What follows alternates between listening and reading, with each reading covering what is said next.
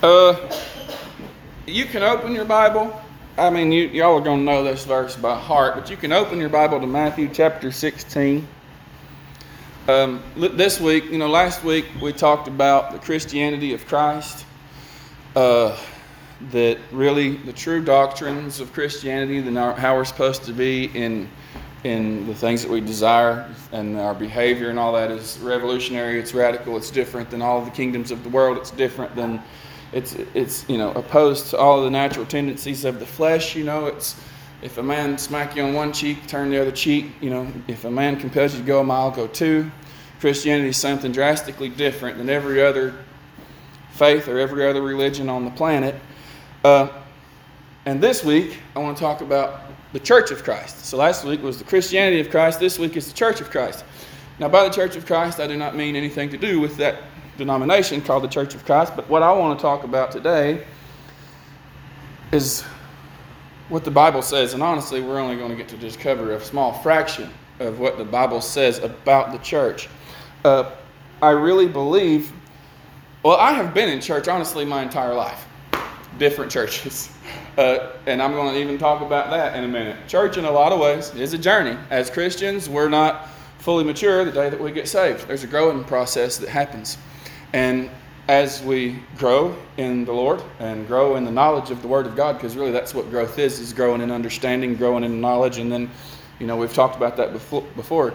You apply what you learn, and that leads to more growth and understanding. And then you apply what you learn, and there's this circle of learning, applying, and through that process we become mature Christians. Well, also along the way, it's not uncommon at all for a lot of people to end up in a different church setting than where they begin. Especially in my case, because I grew up in a free holiness denomination. And so for me personally, according to the way I understand the Bible through my years of study, I need to be in a different church. We'll just say that. I'm not really going to deal with any type of false doctrines today. That's not what this is about.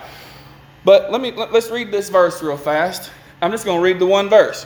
Matthew chapter 16, verse 18. This is after, Peter has made his confession that thou art the Christ, the Son of the living God.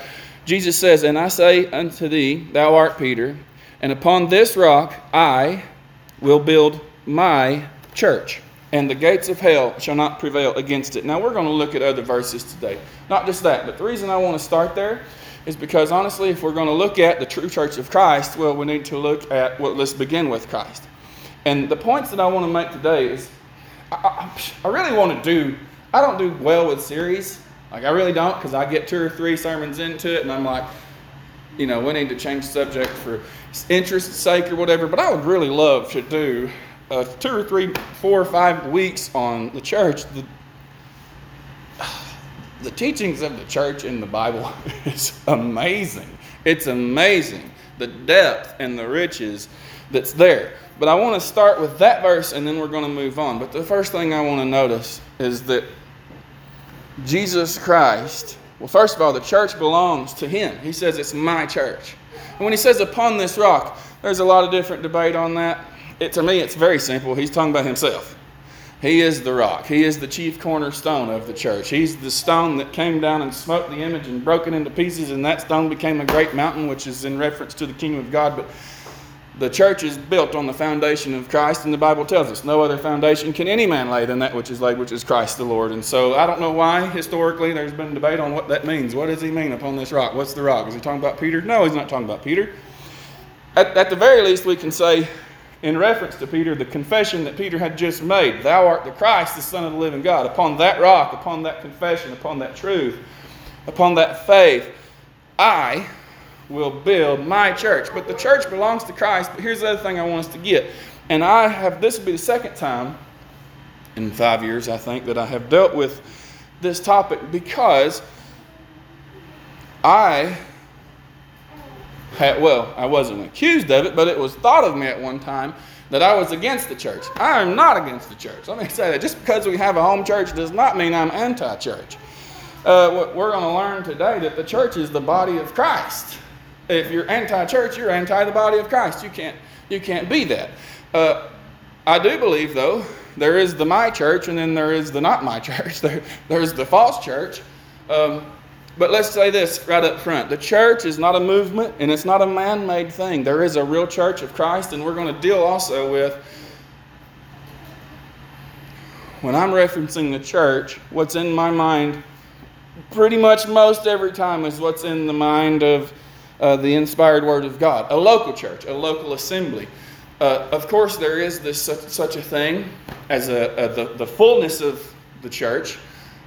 Saints scattered all over the world, they, in some sense, will make up this heavenly church. And one day, we will all gather together to meet the Lord in the air. We'll be in heaven, and we'll have church in heaven. I'm sure of it. We're going to worship God and continue to worship God throughout all of eternity. And the more you know about God, the better that eternity sounds to you. I remember before I really understood anything, this idea of an eternity with God in heaven, worshiping God, I'm like, well, what about what I want to do? I didn't really understand it. But the more you know God, the more you want to be as close to God as you can possibly be. So when I'm talking about the church, I'm not talking about what is really more like the kingdom of God. I'm not talking about every single, Christian who's ever lived throughout all of history. I'm not talking about that one sort of megalithic church. I'm talking about what the Bible has in mind. Well, if you even just type in the word church on a Bible search tool, well, for the King James Version anyway, it's going to pop up about 80 to 90 verses. But oftentimes, honestly, the church is referred to, but not by the phrase church. It might even be referred to as the house of the Lord or the temple of God or something. So it's really in there more than that. But if you look at that, my point is this. Literally 95% of the time, it's talking about a local assembly, a local congregation of believers.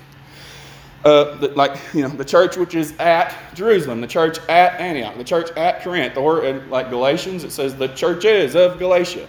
So when Paul is talking about it, we'll look in a minute when he's talking about the church at Corinth, and he's giving them certain teachings about what they are to God and the whole structure of the church. He's just talking about them, the one that he's sitting there looking at. He's not even talking about the thousands of churches around the world. He's saying, and this is what I want you to understand,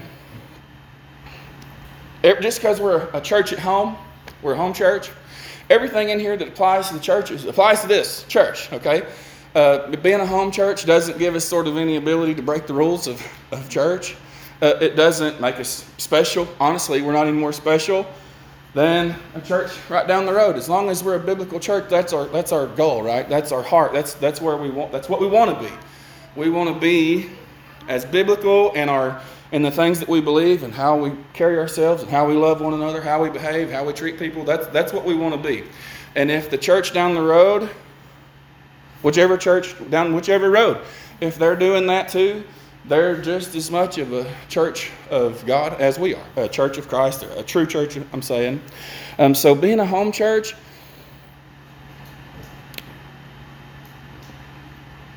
it's not like, and I really went through this before. Y'all kind of know the backstory. The whole congregation has kind of changed through the years. But I can just say for me personally, and I've studied the topic of the church a whole lot, and to me it's one of the most beautiful things on earth. I'm not anti-church in any shape, form, or fashion. And even, I don't even want to go into all this yet, but okay, I would say I'm against organized religion. But to an extent, what does that really mean? Because the church, Christianity, is the most organized religion. When I say I'm against organized stuff, it's what I talked about last week. I hate politics in a church. I mean, and I know that God hates it because he basically says, he could spew them out of his mouth. And the political ways that the Pharisees, which was the church people, would behave and how they had all this pride and everything what they done to be seen of men. We talked about all that last week, and I hate that, okay? But I'm not talking about the Pharisaical church today. I'm talking about the true church of Christ. And so, let me just say this. Y'all know me. I try my best to not be controversial. If there's any room in my own conscience for me to just kind of pressure myself this way or that way to avoid being controversial, I will. But all at the same time, I will not break my conscience. I will stand for the truth of what I believe in my heart. If that means it's going to cause an issue, what more can a man do but do that? He has to preach what he believes to be the truth of the Word of God. So what I'm saying is this. There's going to be some things today that I'm saying that's controversial. But honestly, I have yet to find a doctrine of truth that is not controversial to somebody, somewhere, somehow. When you're preaching something that's true, and I submit myself to y'all's conscience. Y'all decide. But here's my point. Search out what I'm telling you today. Search it out. Seek it out. I'm not telling you to take my word for it. But I'm challenging you to go home because we may not be able to do this series, but go home and continue studying on what we're talking about today. And ask yourself, because I'm telling you, I'm going to say some pretty profound things. Ask yourself, is that right? Is that right? Because I'll say, if it is right, then church, which is an assembly of believers, gathering together, is one of the most important things you do in your whole life. It's a necessary thing. But let me just say this. Without the church again, being the local assemblies scattered all over all of the nations of the world. The church being that thing which John sees in the book of Revelation one day in heaven. He says of a multitude which no man could number, of every tribe and nation and kindred and tongue. That's the vision of the church in heaven. And I also love the whole picture of the church in heaven there. That when you study out where the sound of many waters and the sound of thunder, where they're saying Alleluia. I mean, can you imagine the millions of believers throughout all history of all time gathered together all at one time saying Hallelujah or Alleluia or Holy Lord God or what? I mean, it says it's the sound of thunder. It's to me, I mean, I'm getting chills right now just thinking about it. I'm a music guy and y'all know that, and I just can't imagine what it's going to be like to stand one day in the heavenly choir of the church and sing to God. But let me say this. Without the church, there is no Christianity. Where is it? Where's it at?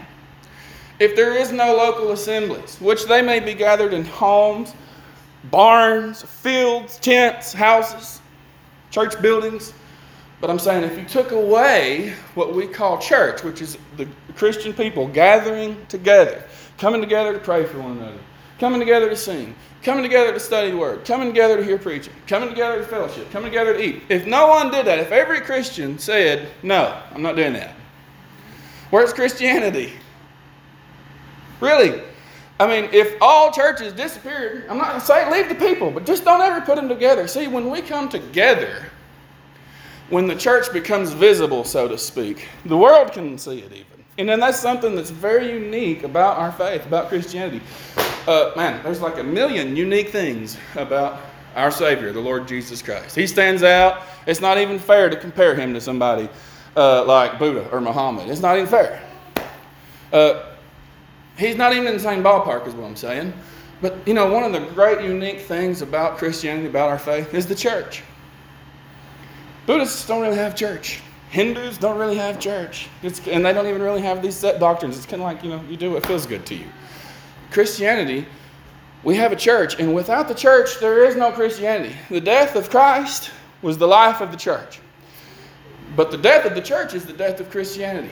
Just think of it like this. If all churches all over the world, I'm talking about the true churches, if they cease to gather, if they cease to carry out their responsibilities as being God's hands and feet, so to speak, on earth, where would the Christianity be? If Christianity isn't seen, I've told you this before, if it's not practiced, Christianity is a religion of doing things, laying this down, taking this up, putting this behind you, but stepping forward this way. It's a faith of doing.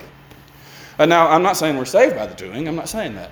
But I'm saying that we all have a calling. We all have a job. We all have a gift. We all have a something. And we need to be doing it. And that is carried out through the church. In fact, and I know I'm talking really fast, so I need to slow down, but I got a lot of ground to cover. I got a lot on my mind. You can go, let's say there's a population of indigenous somewhere. And they've never heard anything about Christianity whatsoever. And you go and you just preach the gospel to them. You say, I come to you knowing nothing but Christ and Him crucified. And then you leave them. You know what's going to happen there? A church will end up happening. When Christianity is applied to our lives, we can't help but want to be around fellow saints of God, fellow Christians. You can't help it. Now I'm talking about, we want to be around the people that we really can see the fruit of faith in their life. Y'all know this. I don't want to be a part of no mega church stuff. And I probably shouldn't even say that, but it's because I think that's that's the false church, basically, that I don't really want to be associated with it. But I tell you right now, there ain't nothing more that I love than being gathered around people who I can see. They're my brothers and sisters in Christ. There's an old saying, spirit bears witness with spirit. Even just seeing Michael this morning, I'm not putting him on the spot, but I'm telling you, it was like I'm shaking the hands of a saved man. I'm glad to see him walk up, even though we haven't really been able to communicate for several years. I was glad to see him. And that's what the church does for you. When the teachings of the Word of God are applied, a church just forms. There's no really escaping it. Okay? Now, if y'all want to turn to Ephesians 1, you can.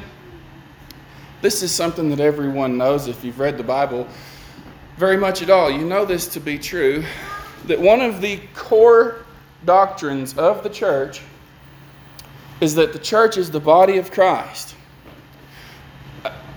When Paul is speaking about marriage and Adam and Eve, one man, one woman, and that's it. There is no other form of marriage. And then he tells the man that he ought to love his wife as Christ loved the church, and that he gave himself for it.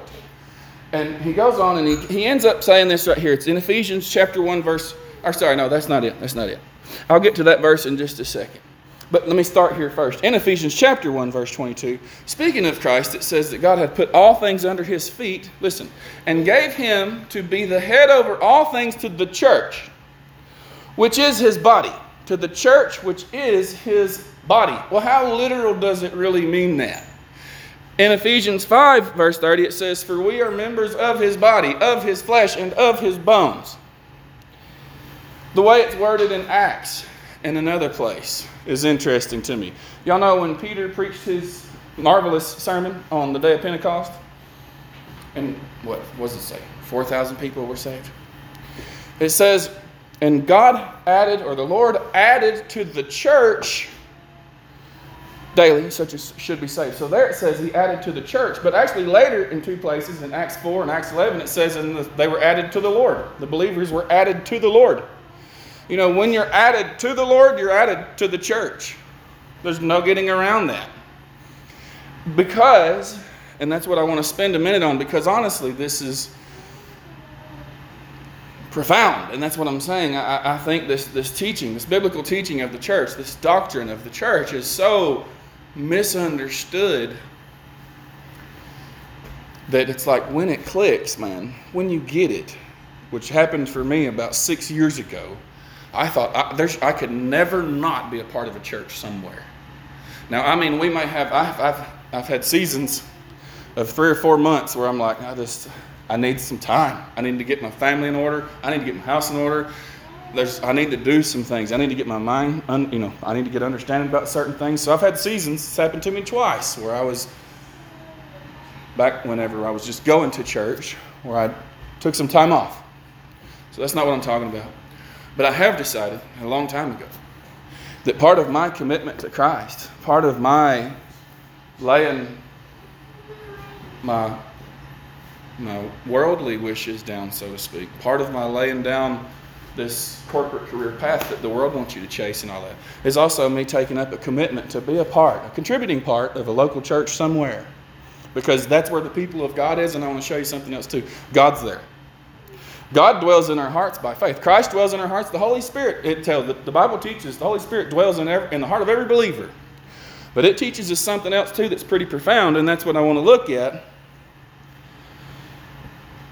But before I even go here, I just want to stop and think about it for one more second. We know in another place it says that Christ is the head and we are the body. It's an allegory, okay? It is an allegory to teach. It's a metaphor, so to speak. But if we take the point of the metaphor It is saying the church or the churches are the hands and the feet and, in a way, the voice of the Lord on earth. It's through the church. Let me just say it this way. It's through the church that God answers most all prayers. If you've been praying for encouragement, or if you've been praying for, I don't know how I'm going to make ends meet. My job is really messing me over, or I've got the car broke down and I'm out $1,500, and really, Lord, I need some help. You know what? 99.9% of the time, this is how He does it. He lays it on the heart of somebody in church that give Him some money, and it usually happens behind the scenes. Nobody ever, and it's how it ought to be. Nobody knows it happened, but it happened. I can't tell you the times where Katrina and I hate using us as an example because it's not like we're super holy or nothing. We're just like every one of you. It's just part of the experiences we've had, where she was either sick or going through something, and somebody showed up with food. Oh, I don't want to get emotional. I'm going to quit talking about it. Stuff makes me emotional. When the children of God, when I know God spoke to them and they obeyed and brought food or brought clothes. We've had people bring clothes or brought this or brought that. Or when God moves in us to do something for somebody and we don't even really think that much about it. Because we wasn't doing it like thinking it was some spiritual thing, really. It was just like, man, the Lord, I don't even say the Lord laid it on my heart. Usually, I just go up to Him and say, here, have this. Or, hey, I just wanted you to know, I love you, man. I'm glad you're here. And it just melts their heart because they've been praying for something. I didn't even know they was praying for something. My point is, prayers are answered the way God does it, the way He works. How does He send the gospel out? Does He, just drop books from heaven? No, He sends people. He sends people that are sent out from the churches. So God's hands and feet, literally, God, the Lord Jesus Christ, is the church. We believe in the infallible, inspired, inerrant, and preserved Word of God. But how did it get to us? Through the church. Who preserved it? The churches. So, the church has an amazing, amazing, amazing identity biblically. The biblical identity of the church is it's the body of Christ. And it means that quite literally. If the gospel's going to spread, somebody's got to do some walking. If the gospel is going to be heard, somebody's got to do some preaching. And all that stuff happens through the church. Now, okay, this is another way that I just want to paint the picture and help you guys understand it. In Corinthians, and y'all can have these notes whenever I'm done. All it is Bible verses. That's it. Bible verses and headings. The Word of God teaches us that it says, ye are the temple of God. Know ye not that ye are the temple of God? Y'all familiar with that verse? Know ye not that ye are the temple of God? But there's something that's said there that I want to point out to you. He says, now ye are the body of Christ, but listen to this part because this is important. And members in particular. What is he really saying? Well, he's saying the same thing when he says, ye are the temple. But it's honestly missed in a lot of other translations. Here's why. The King James Version, thankfully, preserves what's called second person plural. The word ye in the Bible is the Alabama equivalent of y'all. It's not you, it's y'all. It's a second person plural. Singular in the Bible would be thee or thou, but ye is plural. So when he's saying ye are the body, he means y'all together. In other words, and he says, and members in particular, Phoenix alone is a member. Phoenix is not the body. Katrina alone is a member. She's not the body. I'm just a member. I'm not the body. But when we come together, when we assemble, we are the body. We are the temple. As Peter says, we're lively stones, living stones, built up an house unto the Lord. So when you think about it this way, this is why I'm making this point. How good is a body if the hand is over in Gunnersville and the foot is in Ider and the chest is at Geraldine and it never comes together? What can it achieve? Nothing. Because as individuals, we're just members. That's all that we are. We're members, which is an amazing thing, really. I am a member of the body of Christ, and so I love that. But if I never come together and I join myself to the foot and to the hand and to the voice or whatever, and we worship together, then where's the body? So let's say it this way. The church is the body of Christ. That's what it says. It says it several times. But we can conclude, therefore, that the church is the body of Christianity. And if the body doesn't assemble, where's the Christianity? It has to. It has to. And here's some encouraging things just to leave you with some thoughts to take home and even to learn from and apply your mind to. The Bible teaches this plainly, because what is the temple? The temples in the Bible represented where God dwells. Even though it tells us we serve a God that doesn't dwell in temples made with hands, right? And we know that, but we're not temples made with hands. We're a holy house unto the Lord. That's what Peter says. That's what Paul says. So here's my point is, this idea, it uses both illustrations. You're the body, you're the body. You're the body of Christ. And through you, him being the head. And I ain't the head. You ain't the head. I ain't nobody on earth the head. Christ is the head. Christ is the head of every church. But through you, his body, he exercises his will on earth. Well, in the temple illustration, the lively stones built up a house unto the Lord. It's like, one of us is a brick, carrying some weight. One of us is a door frame or whatever. And when we all come together, it's like the temple is being assembled. Okay? What part am I? I don't know. It doesn't matter. What part of you don't know? It doesn't matter. We're all just a part of a temple. And when we come together, there's the building. There's the church. There's the temple. And the illustration is that Christ enters in. When we gather together, listen, this is powerful to me. Like, I'm going to try not to get super fired up. Because when we come together, God comes in. Not that God isn't with us everywhere we go. He is. But listen, is it not multiplied? If I got the Holy Spirit of God in me, and I don't have it like Christ, I don't have it without measure. I've got according to the grace of God, I have however much, I don't know how this works, right? But I've got the Holy Spirit of God in me. And so does Mike, and so does Katrina, and so does Andy, and Mom, and Alan. And guess what? When y'all start gathering, is that not more spirit there? Really? It's mathematically inevitable. Now, I'm not saying, Elijah was alone for like 90% of the amazing things God done for him. Fed him with meat from heaven, dropped by the birds. He raised the young man from the dead. He lived, through a drought by a creek that never run dry. He was alone. And so God can, even, if faith the size of a mustard seed can move mountains, well, what about a little bit of God even smaller than some mustard seed? It's still of infinite power, okay? So I'm not saying that God ain't going to answer your prayers and ain't going to heal you. No, he'll do every single bit of that.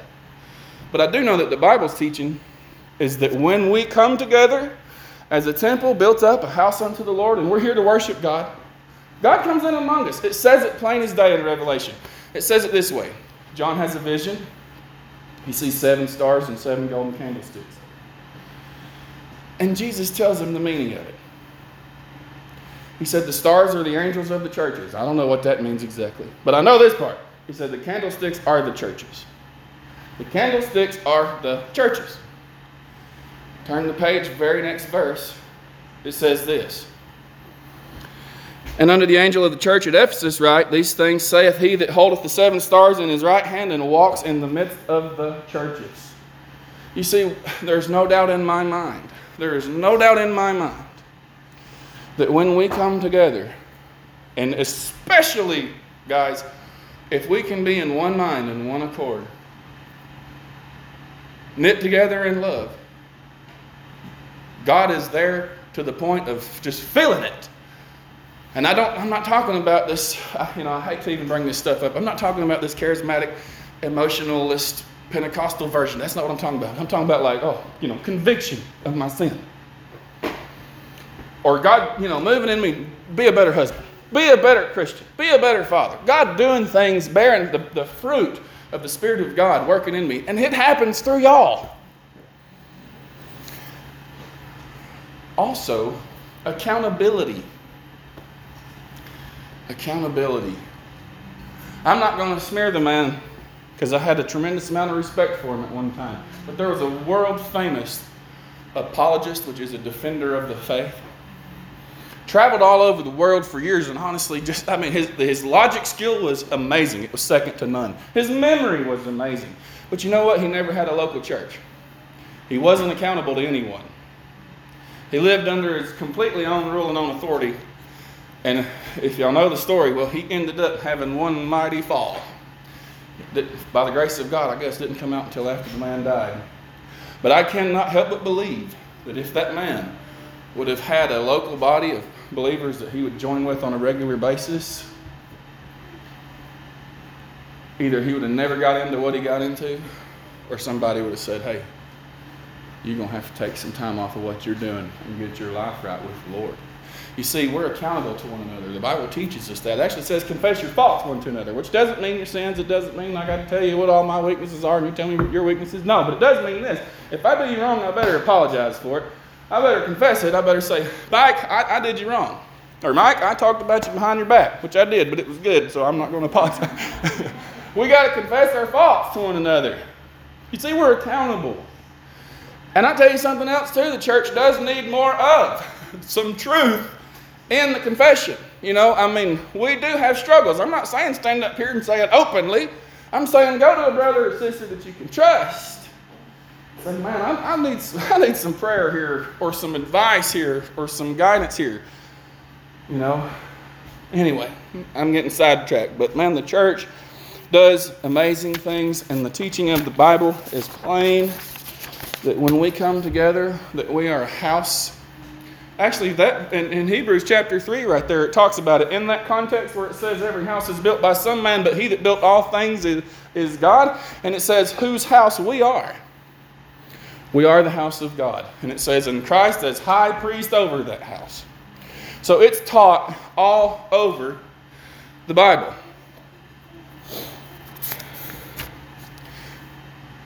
Now let me change direction just a little bit too.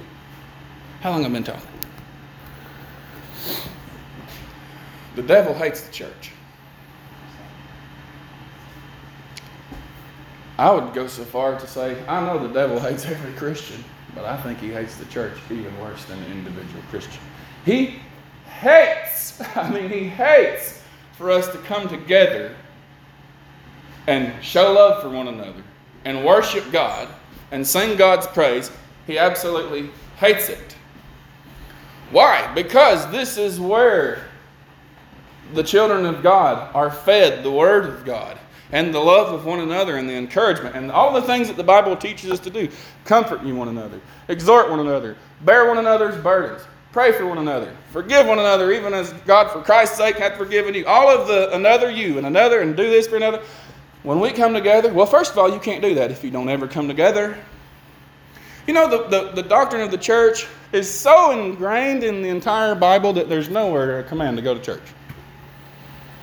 It's just assumed you will.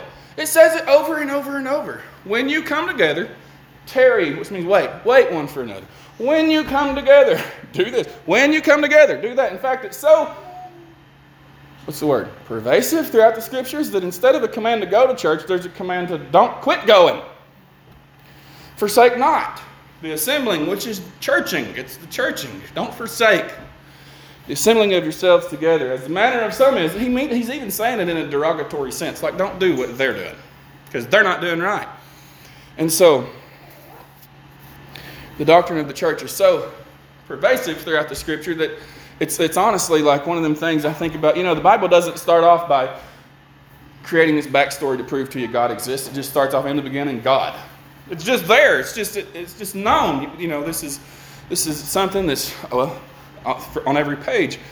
Well, the church is like that. Think about this. If you took the church out of the Bible, how much of the Bible would be left? Well, immediately you got to lose Galatians, Ephesians, Philippians, Colossians, Corinthians, Romans, Hebrews. You got to lose all of that immediately because all those was written to churches. But you also got to lose Timothy and Titus because that was written to pastors or teachers or whatever. in churches. You got to lose Philemon because he was the pastor of a home church. You got to lose 1st, 2nd, and 3rd John because it was written to a church. You got to lose Peter because it was also written to the saints scattered abroad, which is the church. You got to lose Jude. But not only that, you got to lose the book of Revelation because it says plainly, send this to the churches. Wrote a letter to 7 churches. You lose Revelation. And now all you got left is the 4 Gospels. That's the whole New Testament's gone except for the 4 Gospels. But even in the Old Testament, the book of Psalms was the church book of the Old Testament church. The song book of the Old Testament church. If you look at how did we get the book of Psalms? Well, of course, every word of God was given by inspiration of God. But there were writers. Did you know God appointed singers? Asaph, Korah, or whatever his name was. Of course, David wrote most of the Psalms, but he didn't write them all. And they would write these songs and sing them in the congregation of the Lord. Go back and read. Go read Nehemiah. Go read Kings. Go read when they was doing this stuff. If you took the church away, you would lose the Psalms. You'd also lose Leviticus because it's where the high priest was told how to do, what to do when the whole assembly of the congregation of the Jews would come together, and the rules there, and how he would confess over the sin goat, and all the people would stand outside and bow. There's a church. You'd lose Exodus because even the New Testament calls it the church in the wilderness. And really, if you really, really got deep, you'd lose Genesis too. Why? Because even Paul teaches us that Adam and Eve is a foreshadow of the church in Christ. And so Eve is even a picture of the church there. But anyway, if you took the church out of the Bible, what I'm saying is it's so everywhere that you would lose way more than half of the Word of God. And so, I'm doing what I always do. I'm out of time and I'm not done because I've got to hurry. But I do want to say this. Church is a journey. I'm happy to admit that. Even if we all stayed in this church itself is on a journey. We're hopefully going to grow a little bit. I don't know. Let God decide. But we are growing within ourselves. And so as we grow in the Lord, we begin to edify one another differently. So our church itself, if you look at the church as a person, the church itself is on a journey. But I know that finding a church can be a journey too. And by the way, and y'all know, I had everybody this prepared before I ever knew they was coming. Okay, and I thank God that y'all came today, but it didn't have anything to do with that. So, I know it seems like, oh man, he's really recruiting hard today, doesn't it? But I'm not, I promise. I do love him, but that's not it. This was all beforehand, okay? Well, I say I had it all prepared. I added notes in and stuff, but it had nothing to do with them. I don't ever preach that way. I preach whatever the Lord puts on my heart and let it fall where it may, But I know church is a journey. Honestly, what got me to thinking on this was about 10 or 12 days ago, I read this post of this lady who went to church and somebody offended her. And she was like, I ain't going back. She said, because I had just decided I was going to get my son back in church, and I go, and then this man said this to me, and that's why I hate the church and I ain't going back. And I thought, well, I feel sorry for her that happened. But she needs to find a different church. Or, let me say this too, part of the journey of church is bearing one another, forbearing one another in love. I guarantee you there's times I get up here and bore y'all to death. But that ain't no reason to quit coming. Now look, I'm not saying, if y'all leave here, fine, that's fine. But go somewhere. Go somewhere. Okay, the Bible teaches there's tares among the wheat, right? And so in every church of decent size, there's going to be some tares there. But if you can't be Christian at church, where can you be Christian? In other words, if you can't show the love of Christ in your own congregation, where can you show it? If something small offends you so much, it makes me want to ask, who's really the tare here?